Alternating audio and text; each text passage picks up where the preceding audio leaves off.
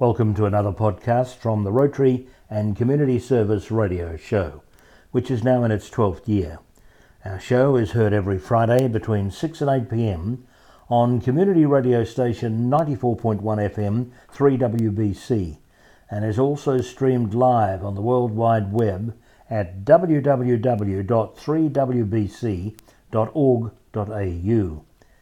Here is a recorded interview first played on the 7th of December 2018 with Jill Baker, the recently retired former editor of the Sunday Herald Sun at the Herald and Weekly Times. This is 94.1 FM 3WBC, the voice of the Inner East, and you're listening to the Rotary and Community Service radio show with Ian Salek right through until 8 o'clock tonight.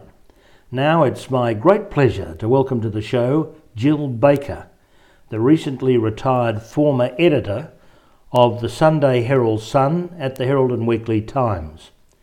Jill's life as a journalist and editor of high circulation newspapers has been exciting and rewarding. However, at other times it has been very challenging, requiring physical and mental fortitude. Jill, when Herald Sun deputy editor, wrote a moving article that won multiple awards, including a Walkley and the Sir Keith Murdoch Award. Jill, a very warm welcome to 94.1 FM 3WBC. Thanks for having me. It's lovely to be here. Well, it's delightful to be talking to you. You've had such a wonderful career, and I know just recently retired. So, Jill, what we like to do first of all in our interviews is find out a little bit about the person and then the career that they've had. So let's kick off by asking where you were born. So I was born in Melbourne, so I am a Victorian, but to be honest, I'm a funny sort of Victorian because I have to admit that I've lived about half my life in Sydney, including most of my early life, and about half my life in Melbourne. So I'm one of those rare people that actually loves both cities and could be quite happy living in either city. I'm slightly odd as a Victorian because I do barrack for the Swans, but that is one of my few foibles in life. And I think these days my view of the two cities would be, I think Melbourne is a gorgeous place to live and Sydney is a fantastic place to visit. But I'm happy to hear arguments about that. Well, it's an interesting summary of the two cities. Of course, they always say that Melbourne is a little quieter and a little bit more social and a quiet scale, where Sydney side is, perhaps because of the weather, a little bit more outward in terms of their activities, or outgoing in terms of their activities. But did you think that was the case when you moved? When I first started working in Sydney, as distinct from growing up in Sydney, and I found one of the big differences is that in Melbourne, when people first meet you, they tend to ask you where you went to school. In Sydney, often when people first meet you, they tend to ask what suburb you live in, and occasionally if they're feeling quite bold, they ask you how much your house is worth, which I don't actually think anyone in Melbourne would ever ask. I think that'd be taken to be a very rude question. Well, I'm not going to ask you where you went to school unless you want to tell me, because my next question is you went to school here. We'll give that as a given, unless you'd like to tell us, and then you went to university here. Well, I went to Strathcona Girls' School here. Lovely. And I guess what that school left me with, which is a fantastic thing, was I had one of those incredibly memorable teachers that people talk about every now and then, and she was my English teacher. She gave me this great love of words and a love of books and a love of the arts and all of those sort of things. And I think that perhaps when people, parents send their kids to school, sometimes they're not quite sure what their child is going to get at the end of it. But for me, I've had that love of words, that love of books and things, and that's something that has stayed with me all my adult life. So I think that if you got nothing else from school, to actually end up with that is a fantastic thing. It is wonderful to get a great teacher, and I suppose I'm really sort of dating my life, but one of the most marvellous films that I saw as a young man was Goodbye Mr. Chips, where the students really loved a teacher. And if you get a teacher like that in a school, your life can be so pleasant, can't it, with your school career? So you went to Strathcona, and then on to university, and that I take it was here. What uni did you go to? Well, it was actually a bit different to that. So I was probably one of those people who I think I decided that I was going to go to university and I was going to do law, and I was, sort of enrolled, about to start at Melbourne University and whatever. And then one of my girlfriends at school said she was doing an interview for a cadetship in journalism. I'd never heard of a cadetship in journalism. I had no idea what that was about. But it sounded interesting, and I mentioned it to my dad, and my dad said, I think that would be really good experience for you to do that. So anyway, I wrote a letter and said, can I get an interview? And I managed to get a couple of interviews. If I was applying for a job in journalism now, I wouldn't get to first base because I'd done none of the things that people in journalism now ask people starting out to have done. Like, I hadn't worked on the local newspaper, I'd never written an article, I'd never done any interviews, I'd never done any radio. Like, I had literally done nothing and I knew nothing about it. But I went to do this interview, and they had a trick question in the interview, and I had no idea how I knew the answer to this trick question, but I did. And it was the name of a particular politician in Victoria, and I managed to get that right. And I think I was probably the only person in the entire cadetship interviews that got that right. And so incredibly surprisingly, I got offered the job. And I think my parents at that point thought, we've made a big mistake here. We really want her to go to university, but she's actually not going to do that. She's going to go and become a journalist. And so I started in journalism. I think my mum thought this is probably not the sort of career we want for a young lady. And it took them quite some time to realise that A, I really loved it, B, it was a fantastic career, and that I was actually probably going to be reasonably good at it. So is there a prerequisite today, Jill, that you go to university and do some course? Well, there are obviously lots of journalism courses now. So I think when I was starting out, there was only one in Victoria, whereas now most of the major universities have journalism courses. But when I started out, a lot of the journalists, they took straight from the people that were starting out as journalists, they took straight from school. So you didn't actually have to have a university degree, whereas now it would be unusual for someone to actually get a job in journalism without having a university degree. Now, if you want to know whether I think having a university degree makes you a better journalist, not sure. I think being a good journalist is actually more about how you think, how you relate to people, how you talk to people, how you find things out, what your level of curiosity is. Well, you obviously surmounted all of that because of your obvious talent. I mean, were you writing essays at school? Was there a news board? Or, you said you'd enjoyed English at school. Were you doing anything at school that gave you this sense of creativity? Absolutely nothing at all. And actually worse than that, I was probably the shyest school kid ever. And if you look at some of my reports from school, they'll say things like, Jill clearly knows a lot about this subject. Why doesn't she ever say anything in class? And so I was probably the shyest person ever to get a job as a journalist. But hiding your talent until this great interview with the trick question. Did you follow politics? Was that something that you just inherently knew about, or is it just something you... I think it was a total fluke. It was probably just something that I'd read in the last couple of days, and the name just popped out, and I wasn't even sure that it was right, but I thought I better say something, otherwise I'm going to look like a complete idiot. And so the name just sort of popped out. And I think the person that was doing the interview probably had done, 400 other interviews, and everyone else had got it wrong. And so when he saw me sitting there and I actually came out with the name, I think he might have mistakenly said, she's probably a genius. Well, that was the spark. That was the defining point. And it's very, very interesting. There's always a good question in an interview.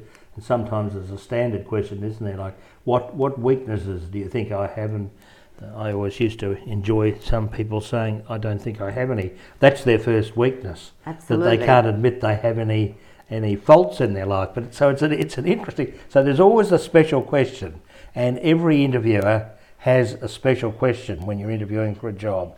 So that one you obviously did very, very well at. So you became where was this that you became a cadet journalist? So I got a job at the Melbourne Herald, which has since closed down. I don't think that had anything to do with me actually getting the job there, but anyway. I'm sure. So I got a job as a baby reporter, and I was literally, I think I was 17 years old. I was incredibly shy. The only work that I'd ever done before was I had a part-time job at Buckley and Nuns selling, I think, men's underwear on the Friday night and material and lace and things on the Saturday morning. I don't think I could drive. I had almost nothing going for me as a journalist, and I was so shy that I would have just about fainted before walking up and asking someone a question. You often hear about very young people in the newspaper world.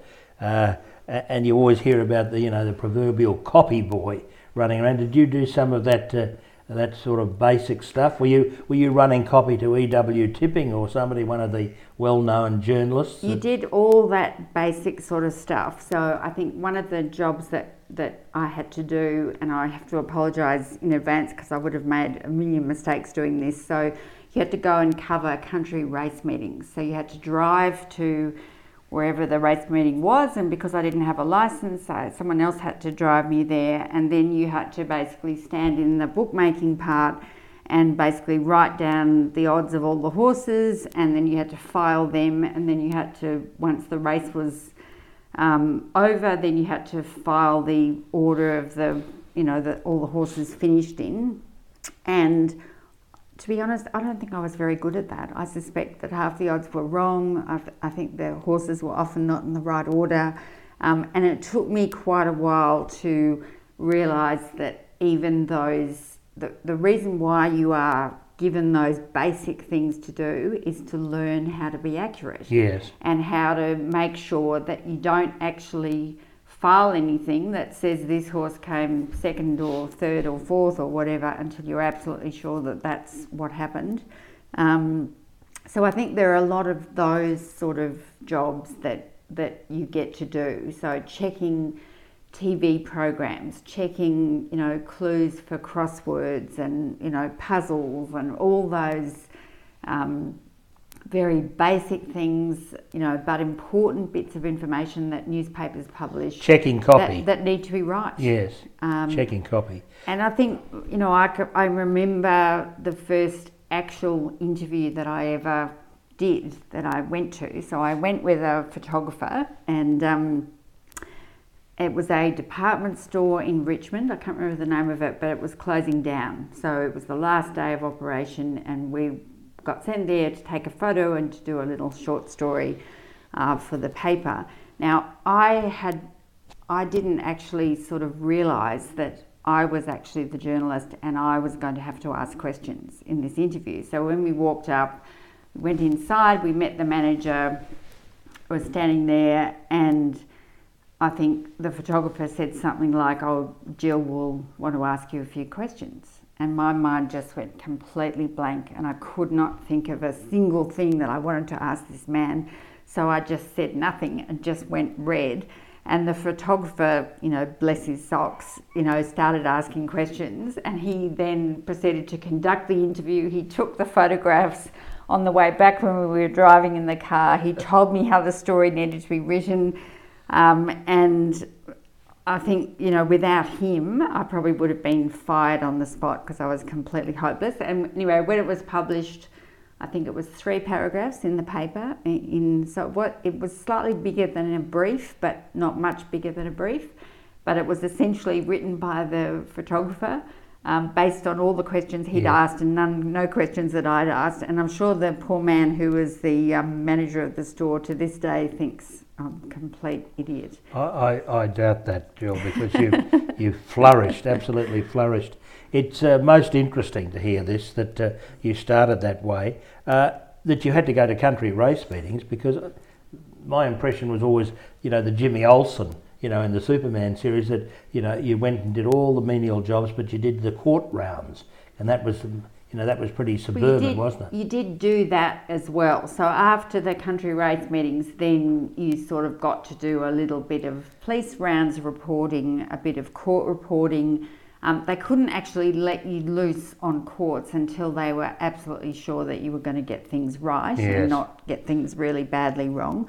And so, you'd start off doing very minor court cases. So a magistrate's court, lots of drink driving cases. Drunk and disorderly. Yes, all that sort of thing. All the mini stuff. And then as you got, slightly better, then you might get a slightly more serious court case, and then you might actually, cover a bit of police rounds reporting, and then maybe some parliamentary reporting, and then maybe some royal commissions. And it's just a very slow movement up the sort of magistrates, county court. And did you get to the Supreme Court eventually? I did quite a bit of court reporting. I did quite a lot of Royal Commission reporting, and I did quite a bit of parliamentary reporting, both in state parliament here and in Canberra.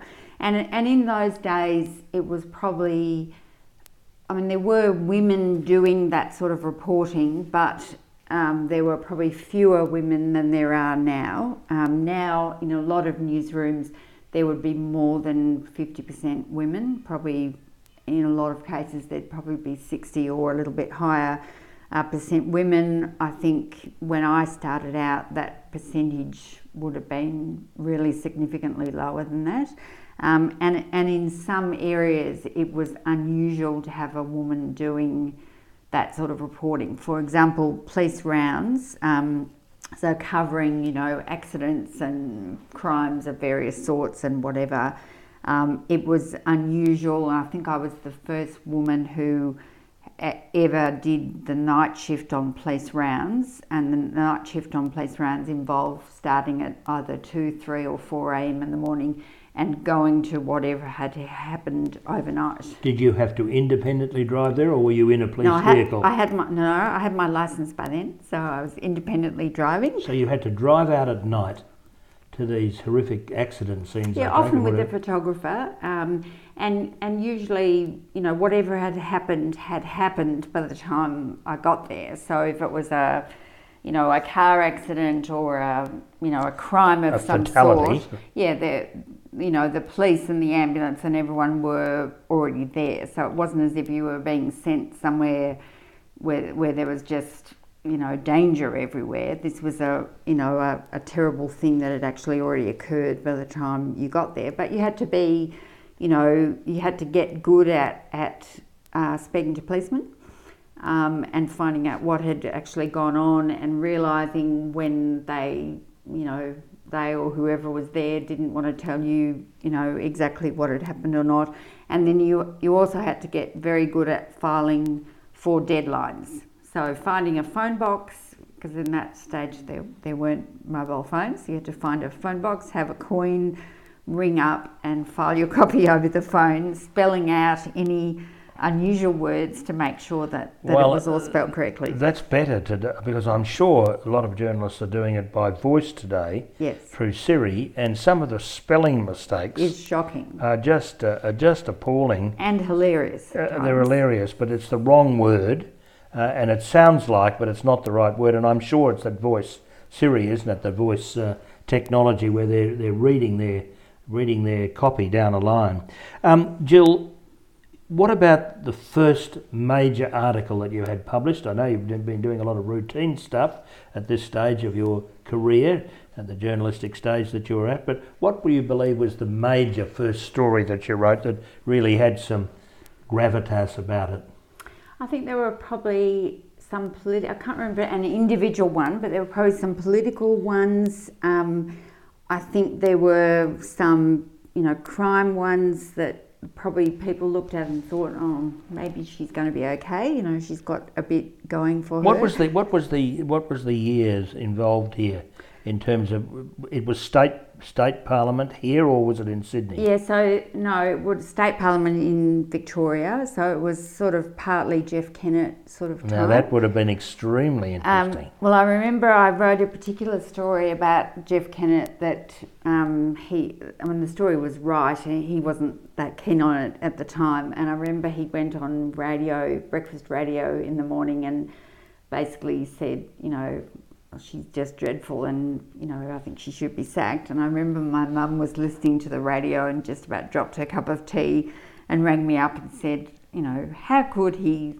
say that about you? And I said, Mum, it's just part of the game. It's nothing to worry about. Well, I suppose Mary Delahunty might have been pleased that the focus was off her at that time and that you were at the receiving end of his angst. One of the things with journalism is that you learn that some of the things you write people don't like, and they don't like in a pretty serious way, and people at times can be very angry about something that is in the paper. So you have to, I guess you've got to get good at understanding that people might be angry about something that you've written, even if it is right. And you have to understand that you're there for the reader. You're not actually there for the person that that you're writing about. This is fascinating stuff. Before we have a break, I might just ask a question.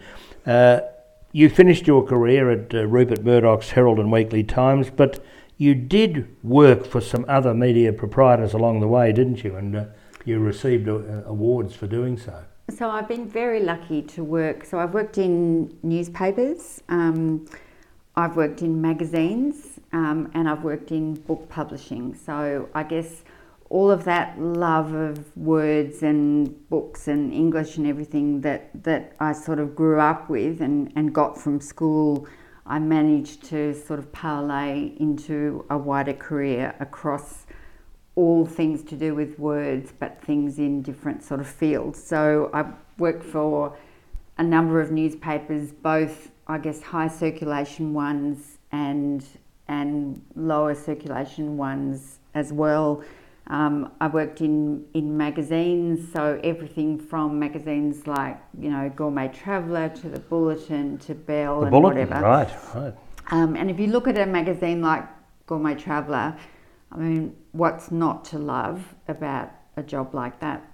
Just gorgeous food. Gorgeous. You had to go and test things, did you? And no, I didn't do that. Unfortunately, I didn't do that. So I was the publisher of Gourmet Traveller along with some other magazines. And I wasn't actually eating, or fortunately probably I wasn't eating or testing or whatever, but I was very much responsible for, I guess, the quality in the production of the magazine. And Jill, what about daily press? What were you? Did you have any role at the Age at that stage as well of your career, or was that after? So I was deputy editor of the Age for quite a while. Worked at the Age for a long time over the years, doing lots of things. Starting off as a reporter, and the Age was the newspaper where I moved from reporting to editing, and at that point editing was really quite an unusual thing for a woman to do. I remember when I was made chief of staff at the Age, and I remember I was there one morning and someone rang up, and I obviously said to my PA, "Can I speak to the chief of staff please?" And she said, "Sure, I'll put you through." She switched this person through. I answered the phone and I heard this voice say, no, I don't want to speak to you. I want to speak to the chief of staff. And I said, "This is the chief of staff." And there was just the glass ceiling. Someone who just wouldn't believe that was the chief of staff. I wasn't quite sure what to do. So in the end, I just said, "Look, the best thing that can happen with this is that we hang up the phone. You then ring back the switchboard and ask the person that answers the switchboard, who is the chief of staff? Can you give me the name of the chief of staff of the Age?" And they will give you my name. How incredibly polite.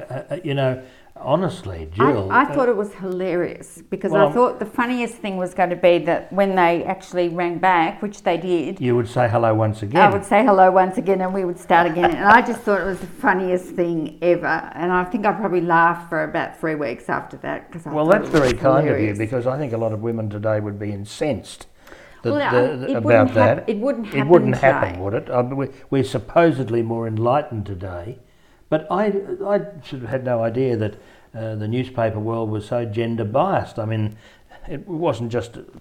I never thought it was just all about women being in the fashion areas of the newspapers and writing the social columns. Well, I think I never conceived that was part of what it was about. Well, now people would take no notice of it because these days women do all of those jobs. But quite a few years ago, doing those jobs was somewhat unusual, and so I think it's probably not surprising that occasionally you got a call like that. I remember I was covering state politics at one point, and I wore what in those days was called a sundress, which these days is just basically a dress that instead of having sleeves just has straps across your shoulder. And that dress was deemed to be not suitable for someone to wear into Parliament. Into the press gallery. Into the press gallery, unless you had a cardigan. Well, I hadn't brought a cardigan with me, so I had to quickly scuttle off back home and go and get a cardigan and then come back. So again, I think those sort of things, probably wouldn't happen these days. But, this was a few years ago and those sort of things did. WBC, the voice of the inner east. And this is the Rotary Radio Show with Ian Salek right through until 8 o'clock tonight. We're talking to Jill Baker, the recently retired former editor of the Sunday Herald Sun at the Herald and Weekly Times. Jill, we've been fascinated to hear about your very distinguished career in journalism. But if you were to look back now, what would you say was the most enjoyable component of that career? I think editing a newspaper is the most incredible gift that you can give a journalist. So, and I guess what's incredible about it is that you get to decide what stories the paper covers, you get to decide what goes on page 1, you get to decide what the heading is on page 1, what the picture is, you get to decide whether a story needs to be very long or very short. You get to decide who writes that story, which photographer takes the pictures to go with that story. So it's the most, it's the most challenging job. It's the job that keeps you awake at night, at times makes you quite white-knuckled, probably puts your blood pressure up, but it's an enormous sense of satisfaction if you actually get up in the morning the day that the paper is published and you sit there with a cup of coffee and look at the paper and think, I think I generally got this right. This was the right newspaper for this town on this day, and it actually has, a or more than one pieces of great journalism in it. Jill, did you ever have to censor some of the things written by the journalists? Are they fairly precious, some of the journalists, in terms of what they put forward to the editor, and then the editor has to say, no, I'm sorry, that can't go to print? Did you have instances where there were some conflicts? I don't mean serious conflicts, but I mean conflicts in terms of editorial control. Well, I think you want your journalists to be passionate. You want them to be fired up about the stories that they're doing, how they're covering things. You want them to go the extra mile in terms of the way that they're covering the story. And if they don't have that passion, they're probably not as good journalists as you would want them to be. So there's, it's a creative process. So there's always going to be that, that sort of, push and shove to do with editing a story. So, for example, if someone files a story and I might think that we get to a certain point in the story and the way that the next paragraph has been written to me is saying to the reader, stop reading here. You've read everything you need here. You don't need to read on. So I might just go back and say, look, I think if you actually rewrote that so it was more about this fact rather than that fact, or it was just written in a slightly different way, that would make the story flow better, and it would make the structure of the story better, and it would encourage readers to keep reading right to the end. So you need to have those sort of discussions on all sorts of levels, on the style that the story is written in, the length of the story, what's in the first paragraph of the story versus paragraph 15 or whatever. So all of those sort of discussions you have on a sort of a daily, weekly basis.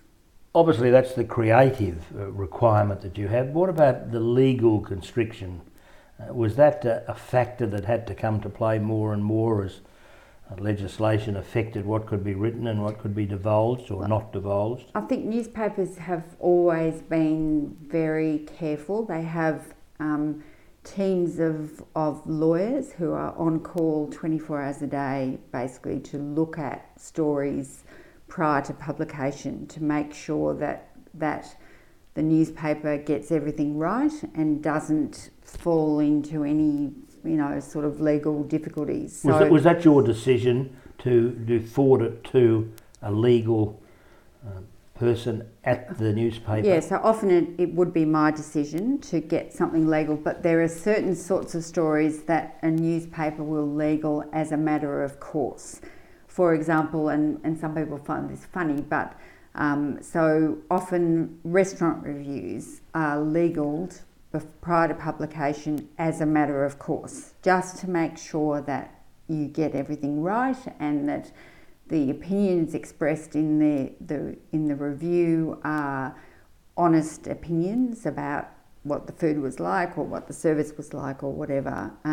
So there's a number of categories of stories, like court stories and restaurant reviews and a number of others that would really, as a matter of course, just get sent to lawyers prior to publication. And obviously those sort of investigative stories that newspapers often spend a long time on, where you are uncovering something that hasn't been said before, those sort of stories spend a long time often with the legal teams prior to publication to make sure that everything about them is correct and we can prove, and if it ends up going to court, that the newspaper is likely to win. I suppose the idea that journalists never cite their sources can be a difficulty when you're trying to get to the absolute truth. Well, it is, but I think you have to at times say to a journalist, well, I know your source has told you that, but we need more than one source on that piece of information. So you need to go back and find a way to find someone else who will confirm that piece of information before we publish. Very interesting, Jill. I'd like to just ask you now, because we didn't cover this earlier, who were some of the real personalities that you met in the print media, and for that matter other media along the way? You must have met some fantastic people and some characters. So I think you meet clearly lots of famous people. So you meet prime ministers, you meet business leaders, you meet film stars, actors, sports people, all sorts of people, and in a funny sort of way, they're not the people that really stay with me after a long time. If I can tell you about a couple of the people that have really stayed with me. So one of the stories that I covered as a reporter when I worked at The Age was some of those terrible bushfires, and in covering that, I mean, it's obviously an incredibly traumatic thing to live through. It's also traumatic for the reporters who are covering those things. But I remember after probably, 4 or 5 days of covering those bushfires.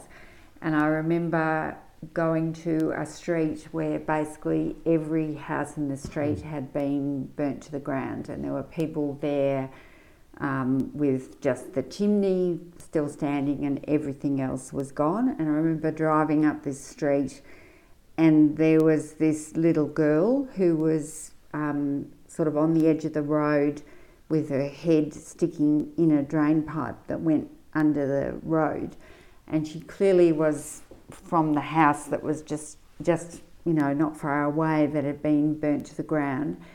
And she was trying to find her kitten, which was meowing in the drain pipe and hadn't come out. And it's one of those things that sticks with you because this is basically a girl who's lost her whole world. But the one thing that she thinks that she can get back possibly is this kitten. And I decided on that day that the most important thing that I could do at that point was to try and help her get the kitten out of the drain pipe, which we eventually did. So I guess it's those sort of things. It's the people who live through incredible adversity and they manage to come out the other side and do something incredible. I think a great example of that recently is Neil Danaher and his campaign to... Very emotional stuff, isn't it? ...to raise money for MND research. Now, one of our reporters at the Herald Sun, Ruth Lampert, did a fantastic piece of journalism where she told Neil's story of being diagnosed with that disease and then his decision to start a campaign to raise money to try and find a cure.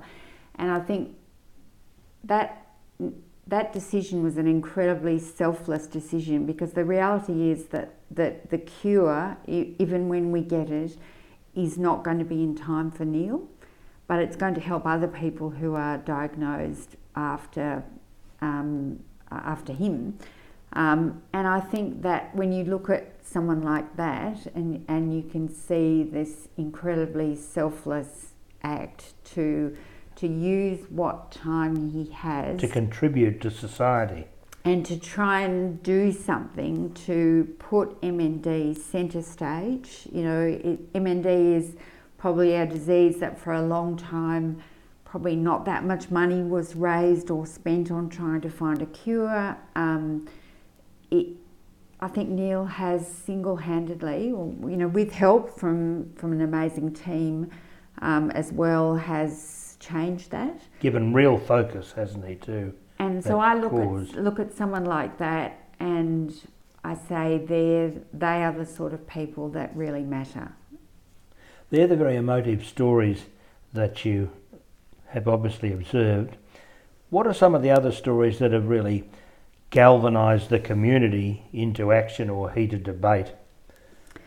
Well, I guess when I started out in journalism, natural disasters and those sort of things were what was often sort of covered, and I guess in the ensuing years the focus has really moved very much to a new form of I guess coverage, which is terrorism. And if you look at, for example, our correspondents that are in Europe and the UK, I mean, a lot of their time now is spent covering terrorist incidents. And that wouldn't have been the case sort of 15 years ago or 20 years ago. But, if you were the London correspondent for any of the papers now, a lot of your time would now be spent simply going from one terrorist incident to another. And in Paris too. Absolutely. France, yeah. Nice, Paris, Nice. All over the place. I mean, they and I think that is a big change clearly in the world that we live in and the way, I guess, we live our lives. That's and report on life as such. Just terrible. And you were obviously an editor when Jill Meagher was murdered. absolutely. And that was a story that totally galvanised Melbourne in terms of, the way the community responded, the way the community said, this has happened, but we're not going to let it change the way we live. The march. We don't believe our city and our state is that sort of place, and we're not going to lose that or lose the sort of safe nature or generally safe nature of Melbourne in future. And I think those sort of things are incredibly. They're very natural, and when they happen, they're incredibly moving. And newspapers need to make sure that they cover those things in a way that resonates with the community. Sensitively, obviously, which I believe really did happen. In fact, all the media did that. I think the ABC did it very, very well because, in fact, she was one of their employees, and I thought they were really sensitive and were very emotionally tied up in the reporting of that, obviously. Welcome back. This is 94.1 FM, 3WBC, the voice of the Inner East, and you're on the Rotary Radio Show with Ian Salek. We're here with you until 8 o'clock tonight, and very happily talking to Jill Baker, the recently retired former editor of the Sunday Herald Sun at the Herald and Weekly Times. Before the break, Jill, you were telling us about your very successful career in journalism and some of the funny sides of it and some of the more serious sides of it that you experienced. And you've told us that you've enjoyed your career very much. However, life for you has not always been that easy. And during your career, I know that you faced some very heavy challenges along the way. So I had this amazing life and fantastic marriage and wonderful jobs, and everything was great. And then in 2010, unexpectedly, my husband died, and a few weeks later I was diagnosed with breast cancer. And I think to have one of those things happen to you is sort of life altering. To have two of those things happen to you in a very short space of time is a really, really hard thing to sort of cope with. So I guess I had to decide with the cancer whether I was prepared to be treated, and if so, what sort of treatment that I would want. And that sounds like, when I say that now, it actually sounds sort of silly, because why would anyone decide they weren't going to be treated for cancer? But when your husband has just died, it is sort of a bit like the colours sort of gone out of each day. So you tend to take the attitude, well, why would I go through anything like that? Is it worthwhile being treated or not? So I think in terms of my doctors, I was probably their least favourite patient for quite a while. I eventually decided that I would get treated, but it was just really sort of one day at a time. So I would have surgery, and then we'd see what happened, and then the surgery became, well, you're going to need chemotherapy, and then the chemotherapy became you're going to need radiation. And people talk about people who have cancer being brave, and I think a lot of people who have cancer and go through the treatment are brave. I totally wasn't one of those people. So I was simply a person who sat there and said, right, what do I have to do today? I'm not going to worry about tomorrow or the next day or the day after that. It's just, what treatment do I have to have today? And then I would have that. And then I was going to worry about what happened after that. So I went through a couple of lots of surgery. I had chemotherapy. I had radiation.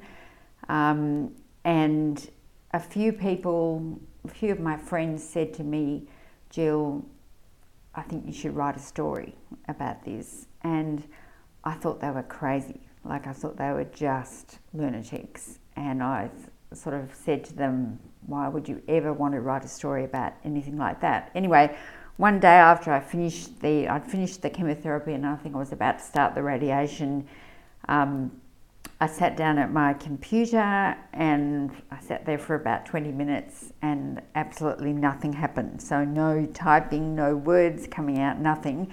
And that for a journalist is a very unusual experience, because normally you sit at a computer and you start writing and it all happens quite quickly.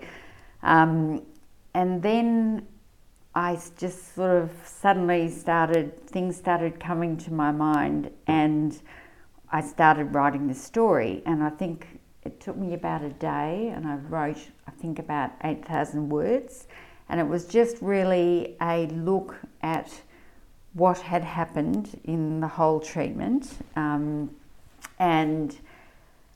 anyway, I had no idea whether it was a complete load of rubbish, whether it was interesting, whether it was self-indulgent, like what it was. So I showed it to a couple of editor friends of mine whose, I guess, experience or whose expertise I value. And they said, no, it's good. But they said, there's a problem with it, Jill. And I said, well, what's that? And they said, well, actually, two things happened to you. First of all, your husband died. Secondly, you were diagnosed with cancer. You've only written about the being diagnosed with cancer part of it. You haven't even really done anything more than mention in passing, in about 3 words, the fact that your husband died, and you actually need to do both.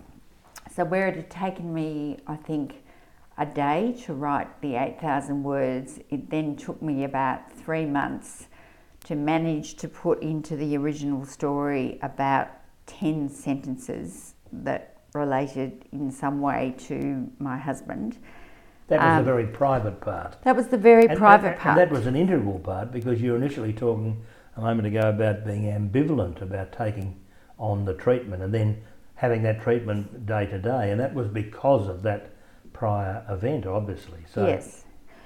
So anyway, so I managed to put these extra few paragraphs in, and I still wasn't sure whether it was any good or not. And I think one of the really hard things in writing is to actually write about yourself, because you tend to be, I think, more self-indulgent when you write about yourself and less objective. And that, I think, often means that the things that you write about yourself often are not as perceptive and not as interesting and so on. So, but anyway, I showed it to quite a few more people and everyone seemed to think it was worthwhile. So with great trepidation, I approached the Herald Sun and asked them if they would be interested in publishing it, and they were very, very keen on publishing it. I decided that I needed to be honest about it, and if you're going to do a story about being treated for breast cancer, one of the things that obviously happens when you're being treated for breast cancer is that you lose your hair. So I decided that if I was going to have that story in the paper, that I needed to be prepared to pose for a picture showing my bald head, which I did. I've never actually looked at the pictures because I didn't actually want to see them. I just had them taken at work and then said, right, you just put them in the paper but don't sort of show me.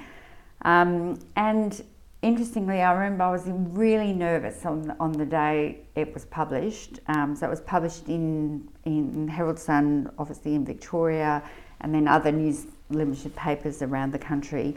And I was super nervous, and I remember I went to the market early in the morning and thought I'll just go and buy all my things and then I'll just come back and spend the rest of the day sort of inside. And I walked past the coffee shop at the market and there were 3 people reading the Herald Sun. Goodness. They were reading that story. 2 of them were in tears and the other one was reaching into her pocket and getting her tissue out. And I thought, this is a disaster. And I sort of texted the editor of the paper and said, I'm really worried. I think maybe we've made a terrible mistake. And I think this is really going to worry people. Anyway, I shouldn't have worried because the reaction from readers was extraordinary. So I got bags and bags of mail. I got literally letters from all around the world from people who'd read the story, and a lot of the letters said really not much more than sort of go girl, you know, just get better and you know, we're proud of you and so on. But there were some people, so in the story I mentioned that I was quite obsessed about the fact that I didn't have any eyelashes, and I mentioned that I was looking forward to having eyelashes by Christmas, and I would use mascara to make them long and black. And a few readers sent in little cards with things of mascara in them, so I would have mascara to make my eyelashes long and black. And I'd also mentioned that my husband, if he was still alive, would have said, when I'd finished the chemotherapy, "Oh, here, have a glass of what was his favourite wine." He actually would have said, "Have a bottle of his favourite wine." And someone sent me a bottle of that wine with just a little note saying, "We just love your story and we wanted you to know that, you know, we'll be really looking forward to hearing that you're sort of opening this in 5 years' time." And I just thought, like, people are just so sweet, and they, you know, I guess when they realise that you know, you've been very open and you've sort of opened your soul a bit to them, they are enormously responsive. And to this day, I'm incredibly grateful for that, because it's not something you do often as a journalist, and when you do, to get that sort of reaction is incredibly rewarding. Well, I think people should be incredibly grateful to you. And I remember reading the article at the time, not after the event, after I got to know you. I remember reading it at the time and was quite emotionally touched by it. In fact, not quite emotionally touched, very emotionally affected by the article. And I think it was great inspiration to people that you were so open about your life, because other people are obviously experiencing the same things in life, and that you could talk about it, and in such a brave way, I believe was just cathartic for so many people. And that's obvious by the reaction that you got from the general public.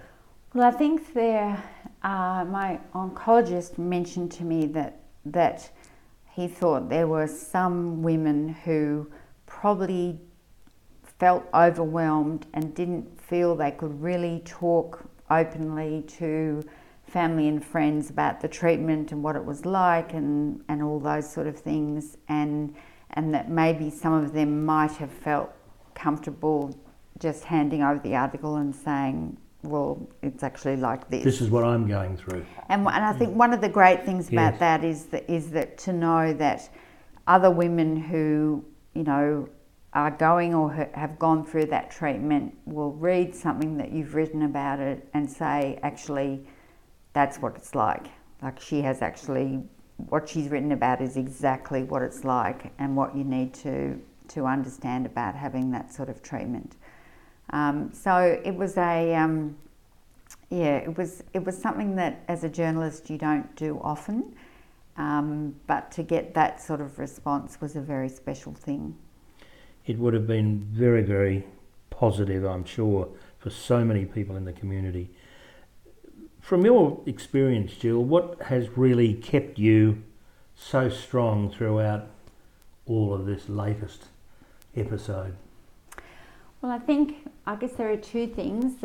I think the first is you only have to do things one day at a time. So if you're faced with something really difficult, like a bad diagnosis, that you just need to cope with what has to be coped with that day, and then you can put other things off and deal with them tomorrow if that's going to make it easier. And the other thing that I think is really important, and this sounds like a cliche, but I definitely don't mean it as a cliche, is that there's always someone who's a lot worse off than you are. Now, if I think probably most of your listeners won't have an oncologist, but for those who do have an oncologist, who have been in their oncologist's waiting room, You see people in your oncologist's waiting room who have far greater problems than your problems, and it's a great leveler when you realise that those people are positive, they're getting on with things, they're doing their best to stay well. And I think that's something that when you see those people, it's incredibly inspirational. And you'd regard that as the most important thing, to keep your mind positive, to look at other people and to do things one day at a time. Well, I think you know, if you try and take on too much, particularly when you're not well and you're sort of trying to live through the fog of chemotherapy and whatever, it can be pretty difficult. So if you just say, right, today I just have to do this. So I've got to do this treatment, or I've got to, you know, whatever it is. And then all the rest of it, you can worry about that tomorrow. But I think seeing some people who really are fighting much more difficult things than I've ever had to fight, you know, those people are incredible. And when you see those people and you realise how positive they are and how hard they fight, that's an amazing experience. Well, Jill, I think you're amazing and quite incredible, and it's been a real pleasure to talk to you, but more than a pleasure, it's been an experience talking to you, and a learning experience. You've had a very successful career and you have such a positive approach to life. You really are a role model for those going through life's very difficult journey. And hopefully hearing your story really does give inspiration to others, and I'm sure it did, as you expressed when you were talking about that trip to the market. Jill, I wish you every happiness going forward, and thank you for talking to us today on 94.1 FM. Thank you for listening to this podcast. This podcast was produced and presented by Ian Salek of Rotary District 9800 in Victoria, Australia. More podcasts can be found on iTunes by typing into your browser Rotary Radio Doing Good in Victoria, or alternatively by going to the Rotary District 9800 website at www.rotarydistrict9800.org.au and clicking on Rotary Radio.